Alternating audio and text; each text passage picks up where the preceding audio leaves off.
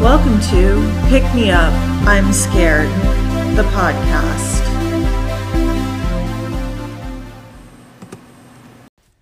I'm your host, Madeline. And I'm your co-host, Kenna. So Kenna, today I wanted to ask you, what do serial killers and U.S. politicians have in common? Oh. Do you have the time? This sounds like a joke, which I don't know the exact answer to, but I'm guessing there's some sort of fucked up similarity. Yeah, well, what I had down is that they're shitty, and they might be that way because of lead poisoning. Oh, okay. Yeah. I have heard something about lead poisoning being correlated to crime. Yes, that is the lead crime hypothesis is what it's called. So statistically in the U.S., we're the safest we've ever been as a country. For the past 30 years, violent crime rates have been plummeting here, falling over 50%, along with property crimes, which have fallen by 43%. And you know how our culture has like an obsession with crime, obviously. We consume crime as entertainment, and that obsession also translates into serial killers, right? Like every media thing you consume seems to revolve around a serial killer in some way now. It made me think of that Morrissey song, Last of the Famous International Playboys. You know that song? Yes, I can't remember the lyrics. I know we hate Morrissey and he is a bad person, but that song is kind of funny. It's about how somebody became a serial killer just for the attention. I never wanted to kill. I'm not naturally evil. But it's like a parody about how in the United States we give all these attention to people who do really, really bad things. And that's kind of what it made me think about with all of the media sensationalization.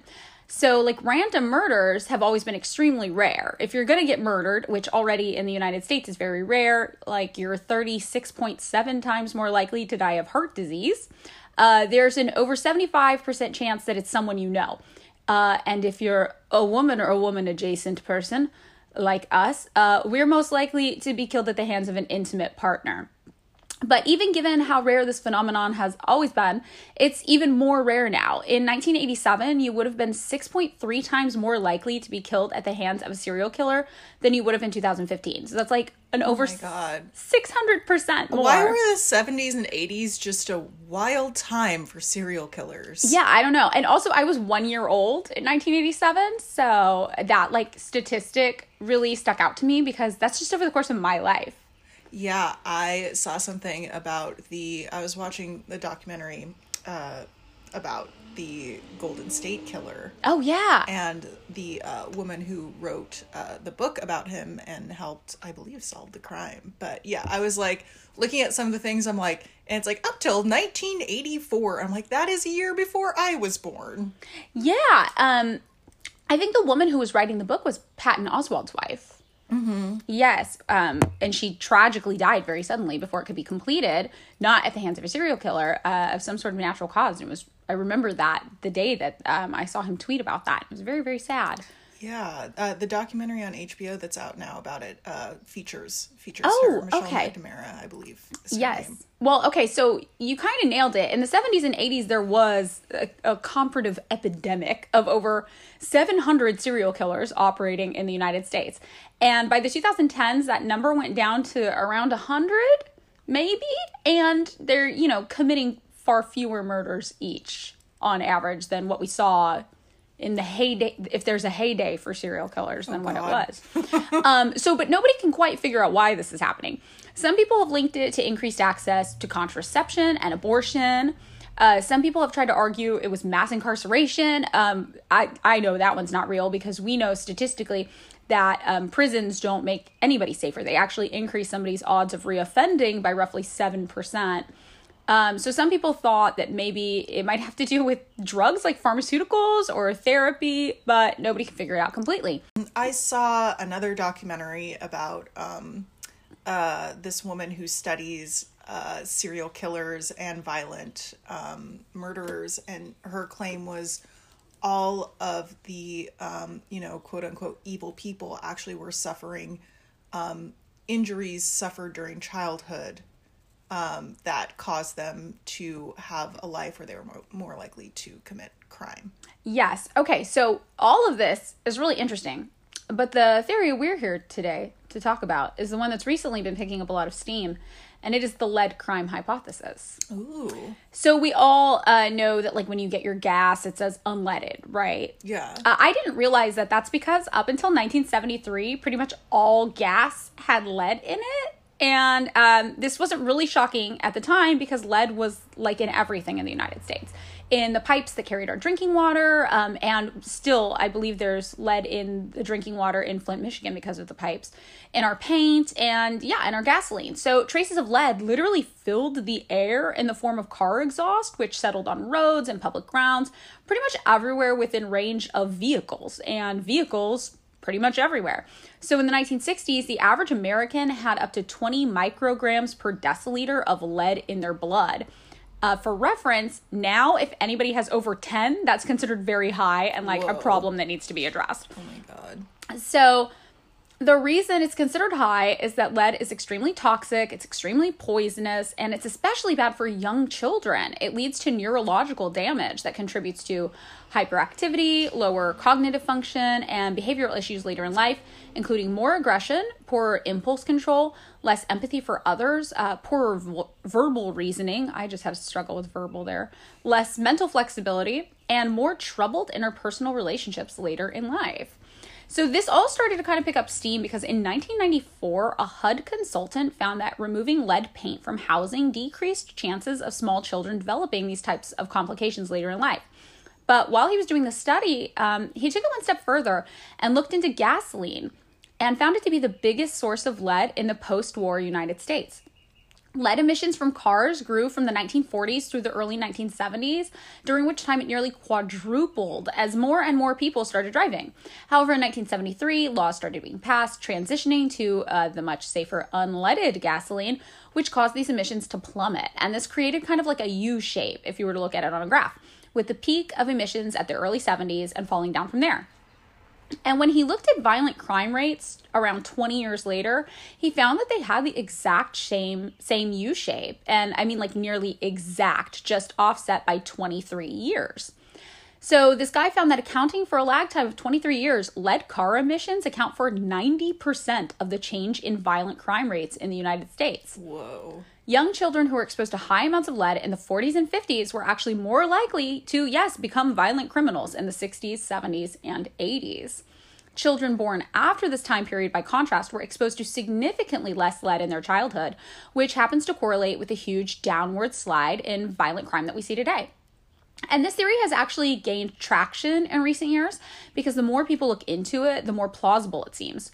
Two authors, James Feigenbaum and Christopher Mueller, compared data from cities with lead pipes in a time period to homicide rates 20 years later, once children exposed to that lead had grown up, and they found an extremely high correlation between the two. Some studies have found that if you make a map of high lead concentration in a group of neighborhoods, then make a map of high homicide rates in those same neighborhoods 15 to 20 years later, overlying the two creates a practically identical map. Whoa, trippy. So Kim Dietrich, a neuropsychologist who studies lead poisoning and its effects, has described the behavior of subjects exposed to such poisoning by saying, quote, "It isn't conducive to behavior we associate with normal development, making smart decisions, or success."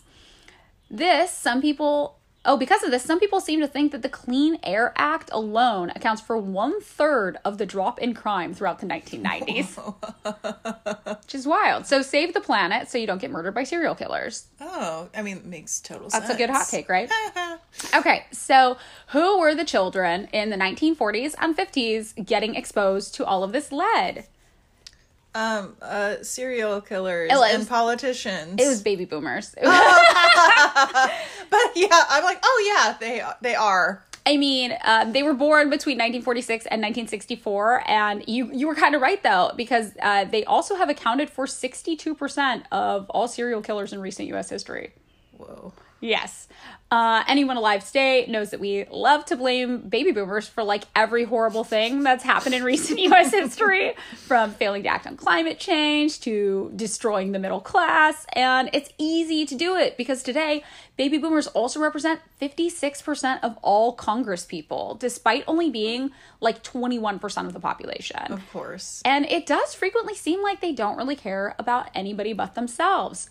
This one guy, Bruce Cannon Gibney, wrote a book called A Generation of Sociopaths: How the Baby Boomers Betrayed America, where he described boomers as, quote, the sociopath generation, saying, quote, one of the key indicators for sociopathy is a lack of empathy. So you don't just care for people other than yourselves. So in the case of Social Security, the Social Security Administration projects the trust fund will be depleted by 2034. But by 2034, the median boomer will be dead. And the same sort of dynamic applies to the national debt, which will reach crisis levels in the next 20 years. And the same logic applies to, or lack thereof, climate change, which is a problem whose most significant impacts are expected from the late 2030s on. But any cost of remediation must be borne today and would therefore imperil the entitlement budget. So they're deeply focused on maximizing consumption now without regard to problems that are going to be post-mortem, end quote. Philadelphia Magazine, while I was just Googling why people hate baby boomers so much, referred to them as, quote, a generation of narcissists. And even Psychology Today said, quote, compared to their parents, the greatest generation, who heroically fought 2 world wars, boomers look fat and pampered, self-indulgent, and oblivious. You know, the fat word we probably didn't need in there, but I just read all this and was like, wow, people really hate them. And it's these same people in power who are mostly, yes, baby boomers, telling us that now we can't afford things like universal health care or free college, despite the fact that most other wealthy nations have these things. And we could never possibly just give unhoused people free homes, while they, mostly baby boomers, get to control over 57% of the country's total wealth and have put in place economic policies that have resulted in adults under 40 accumulating less and less wealth over the past 30 years. Cut nearly in half since 1989. Wow. Also, I was listening to this thing about the silent generation, which Joe Biden is a member of. Yes. Which is between the greatest generation and the baby boomers. And apparently they had like the greatest moment of like prosperity, like growing up, and like opportunity in human history. Wow. Well, who said? Yeah. According to Recent the people, history. you know, who make the news. No. Yeah. But so I think about that too. Like they also got they got it cushy. They Do got not it forget cushy. the silent generation. The silent generation, though, I think they're like less than 20% of Congress That now is or true. something. So they're not harming us so actively. That is true. So, in addition to creating problems for future generations, the lead poisoning of the baby boomer generation has also created issues for them as well. Researcher Hui Zhang of the Ohio State University found a study that the cognition scores of baby boomers are lacking currently, with a distinct drop in mental capacity compared to other generations as they approach the same age, which neurologists attribute to many potential things ranging from poor nutrition to overuse of antibiotics and, yes, to lead poisoning. According to Zhang, cognitive function has been improving from the greatest generation to late children of the Depression and war babies, but then significantly declines since the early baby boomers and continues into mid-baby boomers. So while right now it's easy for us to paint them as social villains because obviously they're doing all these things that are bad for every other generation that comes after them, as baby boomers age, they actually may be in increasingly vulnerable positions because as they become elderly, they're key targets for things like elder abuse, which affects 1 in 6 people aged 60 and up. And the decline in cognitive function may be a pressing issue and they're being taken advantage of or harmed as they age into like an elderly status. And all of that kind of brings us to what I think is the eternal issue of interpersonal conflict in adulthood. At what point do you hold people accountable for their actions? And at what point do you defer to empathy? Because perhaps they're experiencing a situation that makes certain executive function literally out of their physical control. And I don't know, but I feel like everyone has to decide that for themselves and differently. I struggle with that too, because on one hand, I'm like, why did this person do that? And then I'm like, oh, well, they did this because the system in place is messed up and not meant to serve the majority of people. Like, it's hard. It's hard. And it's wild that something just as simple as lead could be potentially responsible for so many unforeseen things. And like the thing about the the Clean Air Act potentially reducing violent crime by a third. I mean, that's something you don't ever think about, right? Like that would never occur to me. And when we talk about things like climate change, like that's actually an issue that is so widespread and affects more than just the planet. It's so funny because I do think that doing things that are good have a snowballing effect. It's like the rat study, right? Where they gave rats access to drugs and then they give them like really bad lives and the rats just did the drugs all day. And then they gave them like really cush, amazing like rat mansions and like beautiful rat lives. And the rats were like, I don't really need the drugs. Like people just like, for example, I think that climate change, we don't want to burn up the planet. Like we want to live. And yes. Like, I think that's a lot of people's pressing issue, but I think like people don't realize like it makes us feel good to have like nice clean air, to have like a nice environment. And when we feel good, we pass that along to other people. I notice that when people are grumpy or when I grumpy, they tend to be grumpy to other people. It cascades down. And even though that's like kind of a silly example, I do think that doing stuff for your environment and other people has more of a benefit than our little human brains can process. Well, it's obviously true because when we put in these little things, we try to do the right thing like throughout history. Sometimes we do have these effects like this years later, which obviously the results about the lead poisoning are inconclusive and it's just correlative data. But when you look at that correlative data, it's pretty compelling evidence. And there's a reason why like now we take lead poisoning so seriously. And I also as I was reading, I found that some people are starting to find correlative like lines drawn between lead poisoning and ADHD.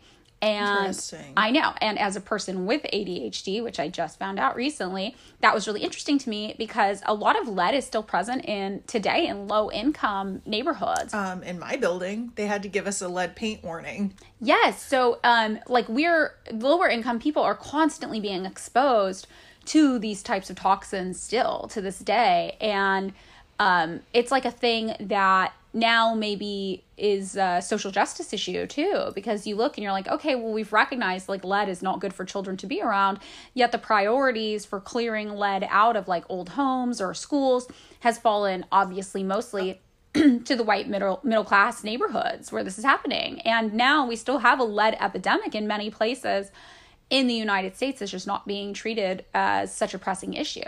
Yeah, and one thing about lead paint that I recently learned is that kids love to eat it because it's sweet. Really? Yes. It's sweet. I think like pets too, but like little children in houses with old paint are known to have picked the paint off the wall and eat it because it's sweet. Oh, that makes sense because I know there's like this saying about like eating paint chips. Yes, I think that is maybe where it came from. Oh my gosh. Yeah, I had no idea. I mean, just the idea that in the 60s and 70s, just the air was filled with lead everywhere you went and you were inhaling this toxic, noxious chemical. I mean, that's a pretty interesting thing too. And it also ties into the thing about psychopaths and like sociopathy. The guy who wrote the book about all the baby boomers being sociopaths, I know like sociopathy and psychopathy, like now I think it's referred to more as narcissistic personality disorder in like the DSM maybe or some. Oh, I don't know anything. Yeah. Oh my God. But that's interesting too because you're like, well, what about that is real? What about that, like you were saying, is the result of like environmental factors? I think they've also found that people who are more aggressive and violent later in life often suffer from brain trauma, sometimes from injuries. Yeah, that's like the documentary I was watching where a lot of like violent criminals are found to have traumatic brain injuries when they were children. Yes. Or some sort of traumatic injury when they were children. Yeah, I think that's really interesting too because it plays into how we treat crime. Like we talked about this before, like how in our country we view crime as this very punitive thing. It's like you do a bad and now we punish you, and the reward for us as a society comes from taking joy in your punishment, rather than realizing that the reward for us as a society might be more to figure out why crimes are being committed and treat those root causes. And like maybe that's where, you know, most of the justice actually is, because you can put all the people you want in jail, you can throw everybody in jail, but when you look at something and you're like, well, that didn't actually have as much of an effect on crime as the simple thing, which was addressing the root issue of hostility in our culture, which was lead poisoning, and removing the lead poisoning, and then you see the crime rates drop potentially. Or also perhaps it was linked, you know, to access to contraception and abortion. You could look at that and be like, oh, this probably actually does more to reduce crime than, you know, throwing people in prison. So it's like ties into, I think, to this the punitive obsession, the obsession we have with what we consider justice, which actually doesn't help victims, doesn't make communities safer. It's just about punishing people. And that, when you do it that way, it kind of ignores the fact that the reasons why some people end up doing bad things are environmental, are traumatic, and those things actually can be addressed. We just have to care enough to try to address them. Absolutely. And this is a thing we've talked about too, about how in the growing like prison abolition movement, you know, this has always been a focus of prison abolition, is treating the root cause of crime. And now you get pushback from people who are like, oh, you're like an apologist for these criminals, these people who do bad things, which I think is really interesting, because as we've talked about, like, you don't have to be an apologist to recognize the reasons why people do something. Like, there is that line where people should still be held accountable for their actions, definitely, but it serves nobody as a culture to ignore the reasons that people have done harmful things in society just because you want to focus so much on the punishment. Like, there's room for both accountability and problem solving, and it's the problem solving that actually creates fewer victims of crime in the future, that actually makes communities safer in the future. And it's almost like sometimes I feel as though we want to deny ourselves a better and safer community, because the steps we would need to take to make that happen would be problem solving steps that look at what these root causes are, and people feel like that is being too soft on crime or something, when reality that is being hardlined about helping ourselves be in safer places tomorrow.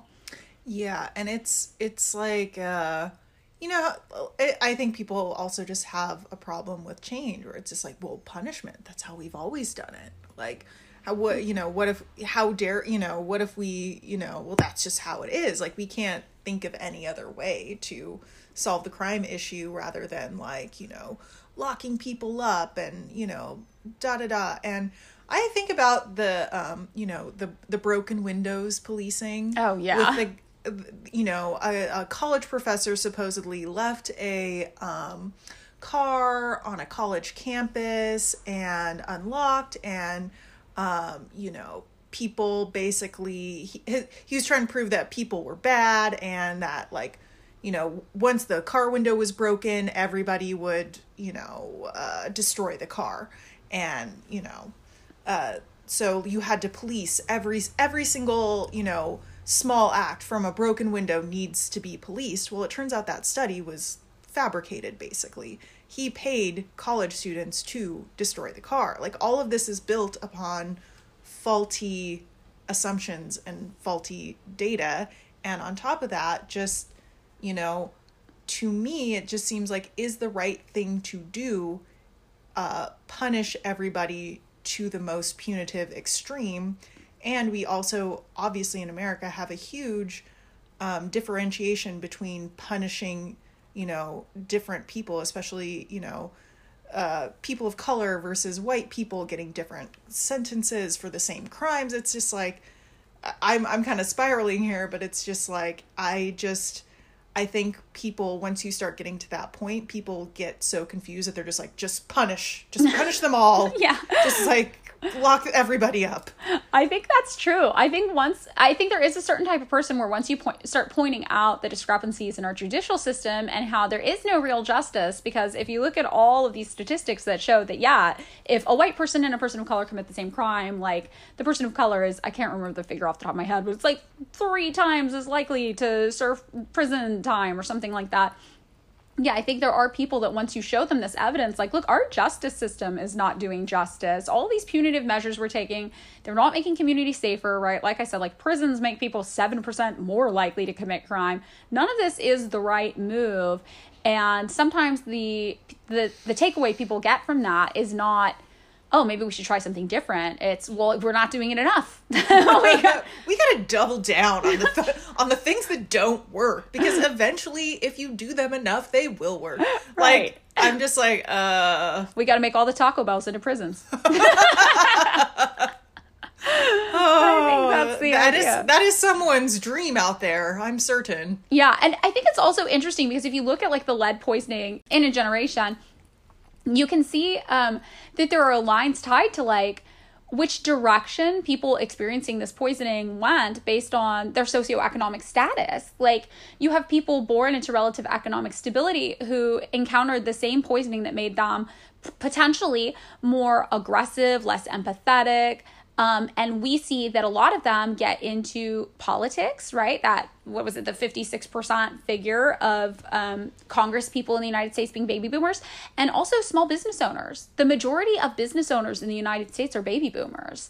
And there are all these links showing that a lot of people who display these antisocial or narcissistic personality tendencies tend to excel in business, because it requires in the United States a lack of empathy, like a cutthroated nature that really you can see in people who struggle to form these good relationships in their lives in other capacities. And so you see maybe the people born into more relative economic stability went that route, where they're displaying the same tendencies, psychologically speaking, as maybe the people who ended up being violent criminals. But obviously a lot of people who were violent criminals were born into lower socioeconomic status, had fewer safety nets, had fewer options available to them, and probably were not given as many breaks by the system.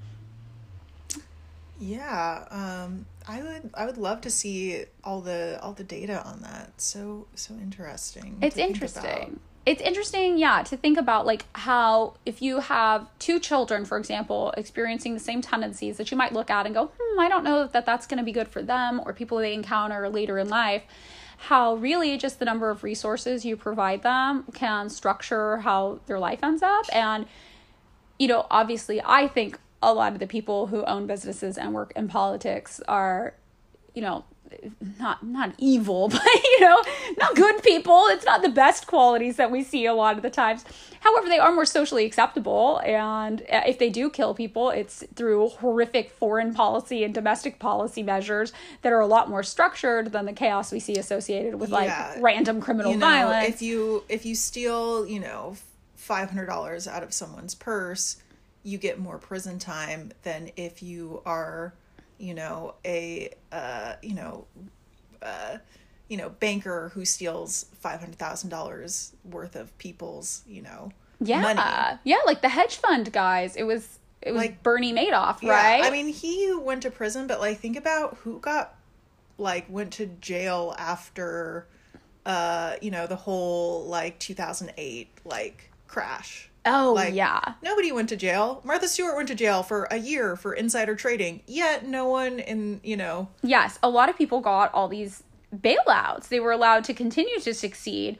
And that's the thing, too, we saw with the PPP loans and grants that happened at the beginning of COVID. There were a lot of these people who were CEOs of major corporations who received this bailout money that theoretically was intended for them to continue to retain their staff, pay their employees during the pandemic. And a lot of these CEOs instead gave themselves bonuses with the money and then went back to the government again and said, I already spent that. And what you see later that they spent it on was giving themselves millions of dollars on top of their already egregious salaries per year. And they're like, yeah, I spent that on me. But the company's still going to go under if you don't give us more money. So how about you now give us more money and I'll actually use that, for the employees. And, we see these types of things all the time. They're clearly selfish, clearly unscrupulous, clearly should be criminal. And yet in our current system, they're not. So I think the thing too about the lead poisoning or whatever we look at affecting violent crime, it depends on how you define crime.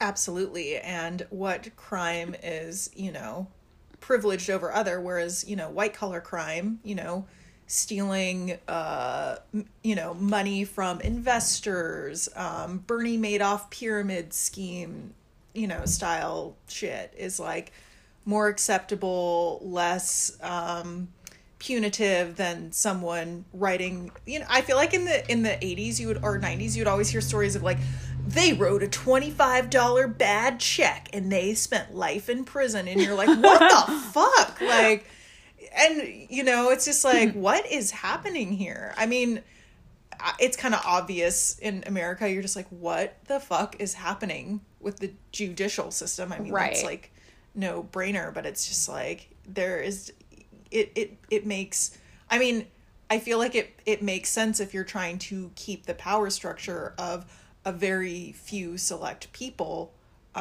control the means of production and can go to space, while the rest of us serfs, you know, toil in the Amazon mines. Right, exactly. Or toil in the prisons, you know?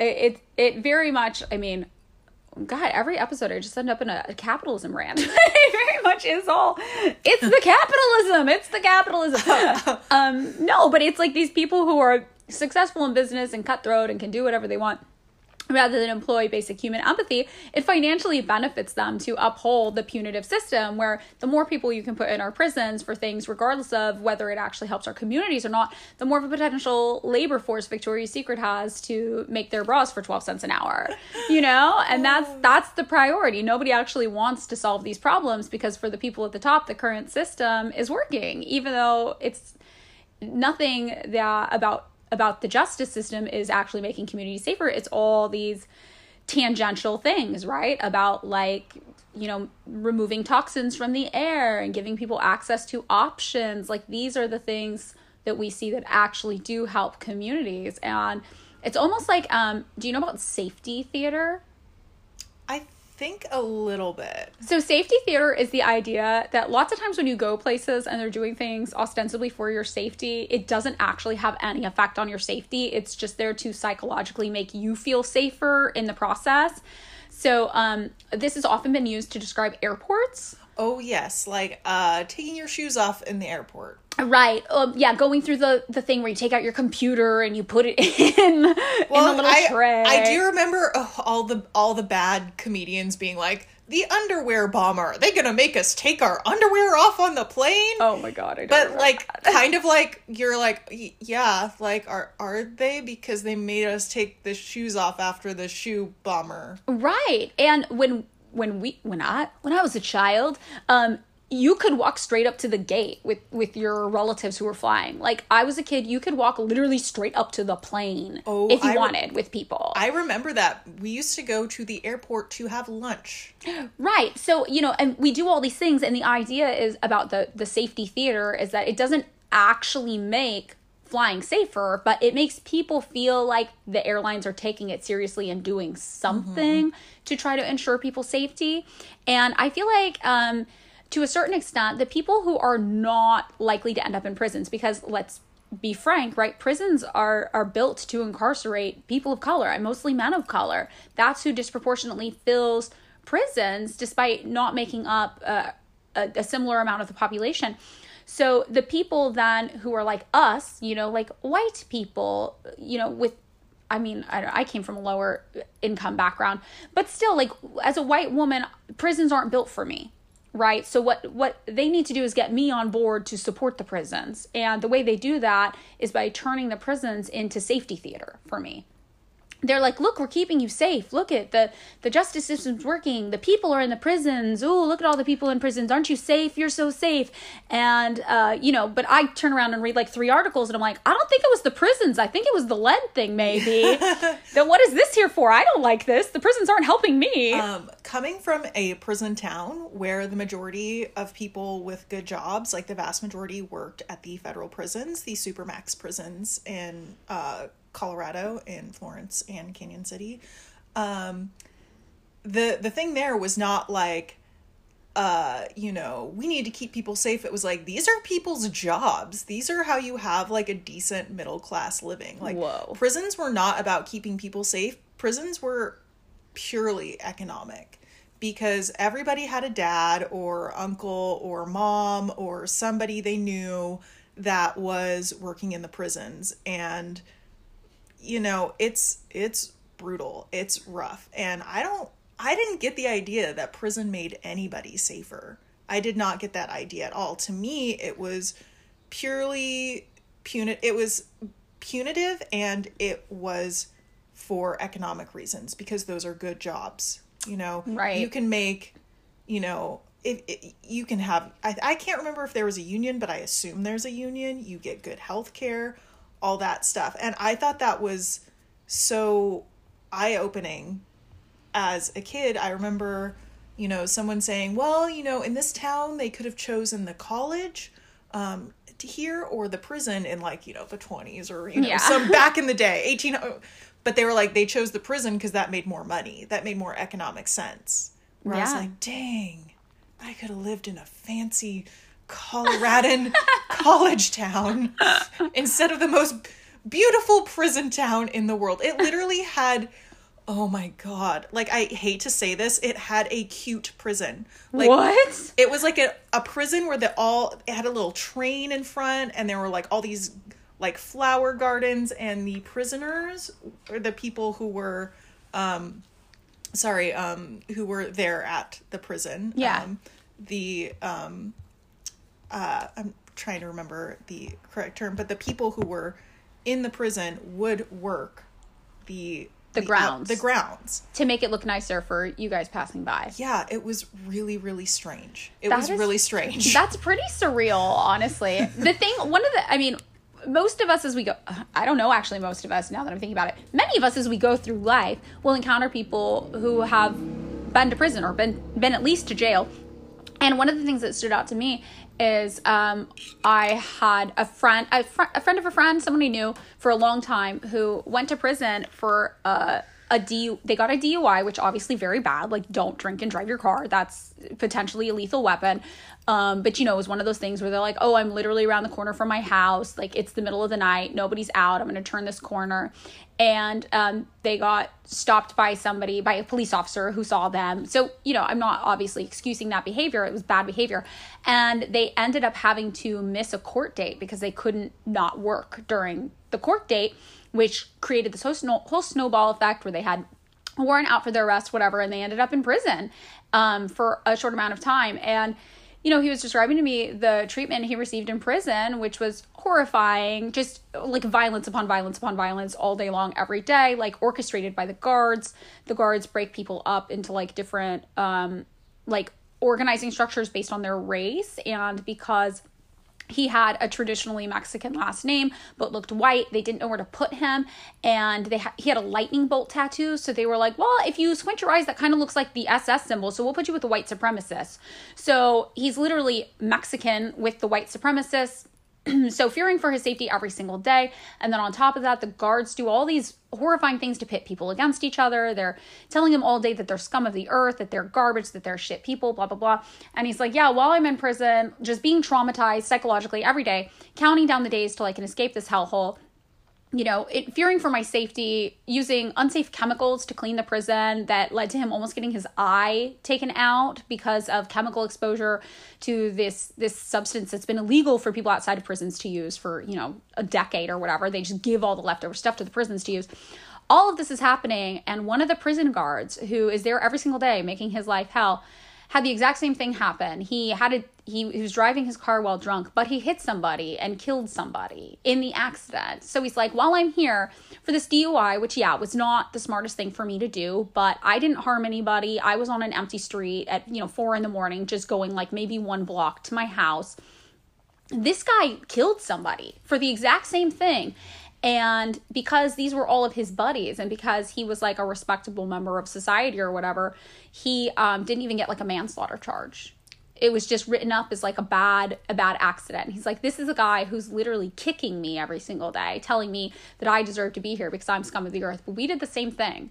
Yeah, that's tricky because you don't, like, on one hand, you're like, well, you don't want anyone to be tortured. No, nobody. No, I mean, even though, like, sometimes you're like, oh, I want to, wish, but it's not good for anybody to want to torture anybody. But on the other hand, if people are receiving such disproportionate punitive actions against them and sentences, like it undermines the entire system. And I don't know why people don't think of just scrapping it if it's so disparate.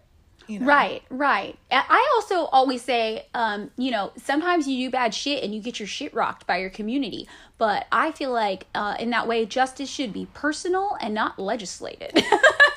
Totally. Yeah, it's like, it's so hard, but it's like, it's another one of those things where I think that people are just like, well, that's just how it is. That's how it's always been. What else can we do? And you're like, I think there's a different way here. And it's not that it's easy to just be like, snap of the fingers. It's different. Otherwise, so many things would be changed. But I think if people started thinking like, more and more like, hey, this isn't right, and we can do better. Yeah. We can do better. And we can start with, removing all the toxic chemicals from the air. Yeah. That's a good first start. So we do have a couple of voice messages from people who subscribe to our Patreon. If you subscribe for $2 a month, you'll have access to a link where you can leave us voice messages. And we're doing it kind of like a call-in advice segment. If you've got questions, if you've got problems, and you just want some advice from a helping hand, we can be that for you. So I'm going to pull up now some of our voice messages we received, and we'll get into it.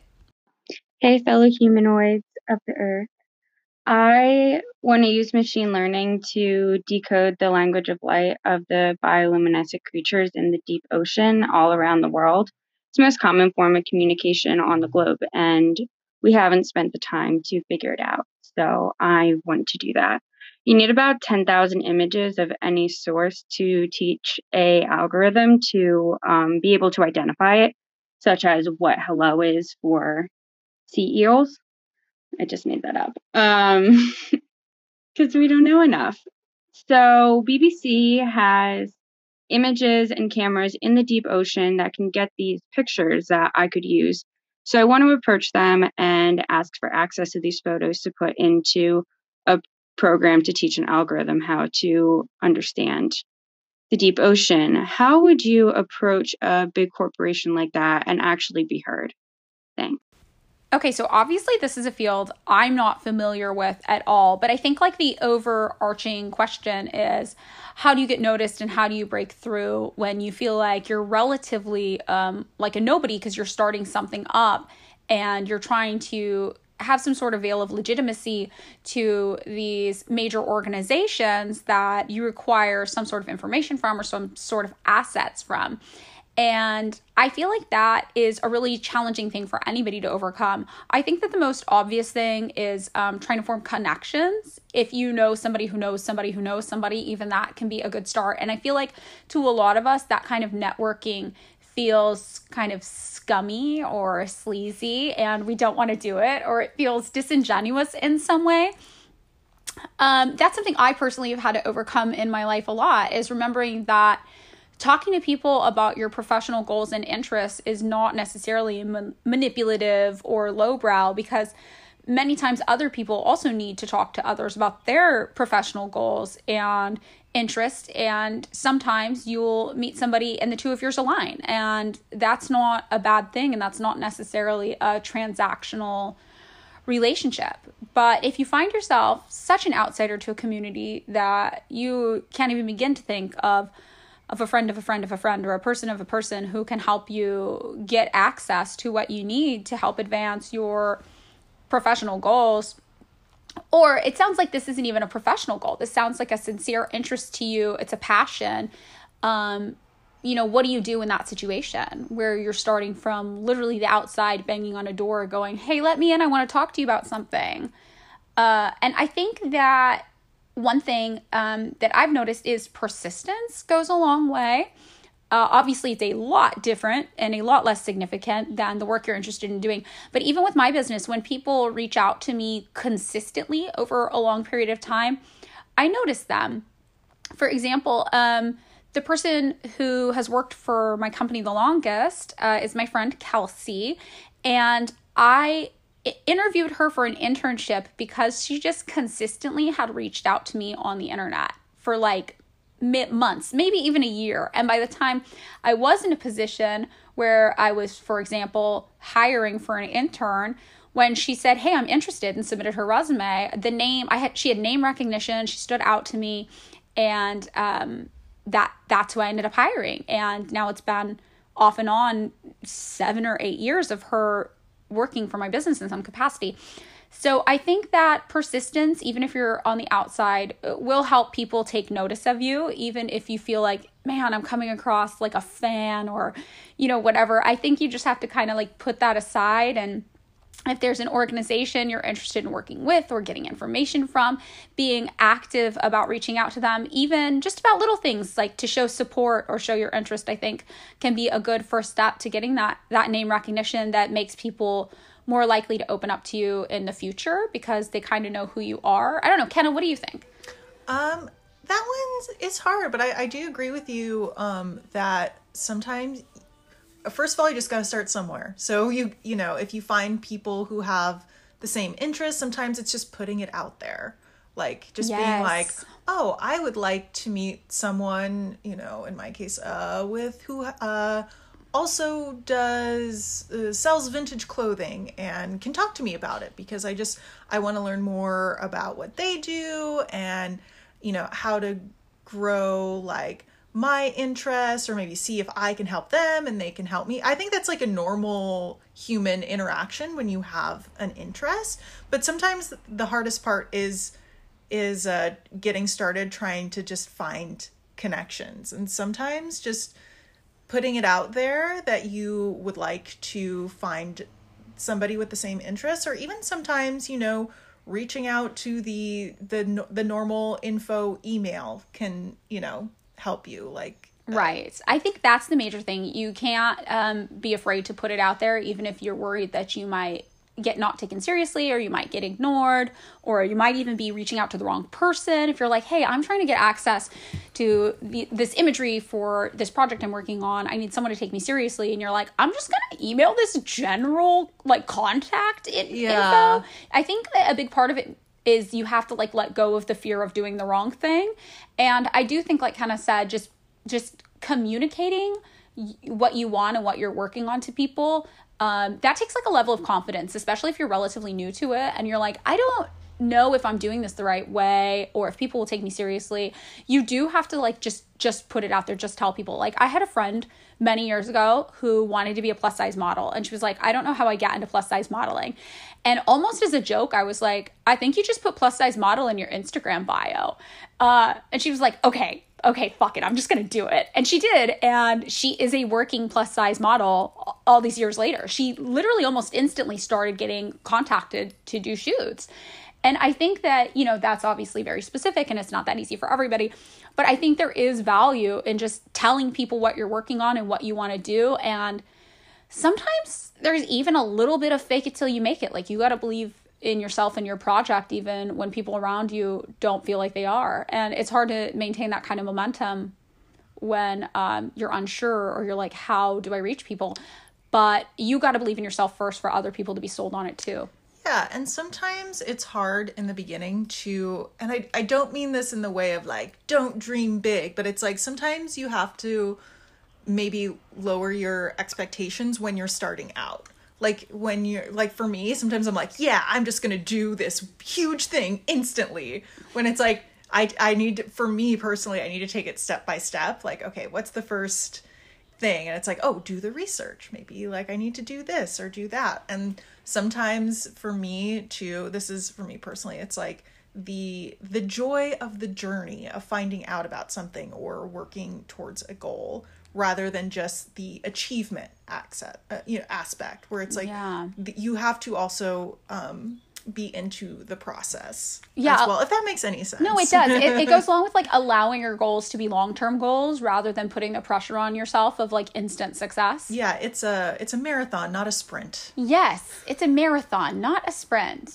Yeah, I don't know if any of that is helpful. Obviously, the industries we're we work in are so different. But I think that there is like a human element there of just trying to relate to other people in a semi-professional capacity, or even if it is, like I said, a passion and not a profession, whatever the case. I think that there is a lot of navigating that, and it's an interpersonal dynamic that we discount, or we don't take into account how seriously that will affect and guide our interests as we pursue them. So I think that, yeah, it's an interpersonal issue, and you just got to start by telling everyone you meet what you're working on. And one day somebody will probably say back like, hey, I know somebody for that. And, you know, it's not scammy or scummy or sleazy. That's just, we're social creatures, man. That's how it works.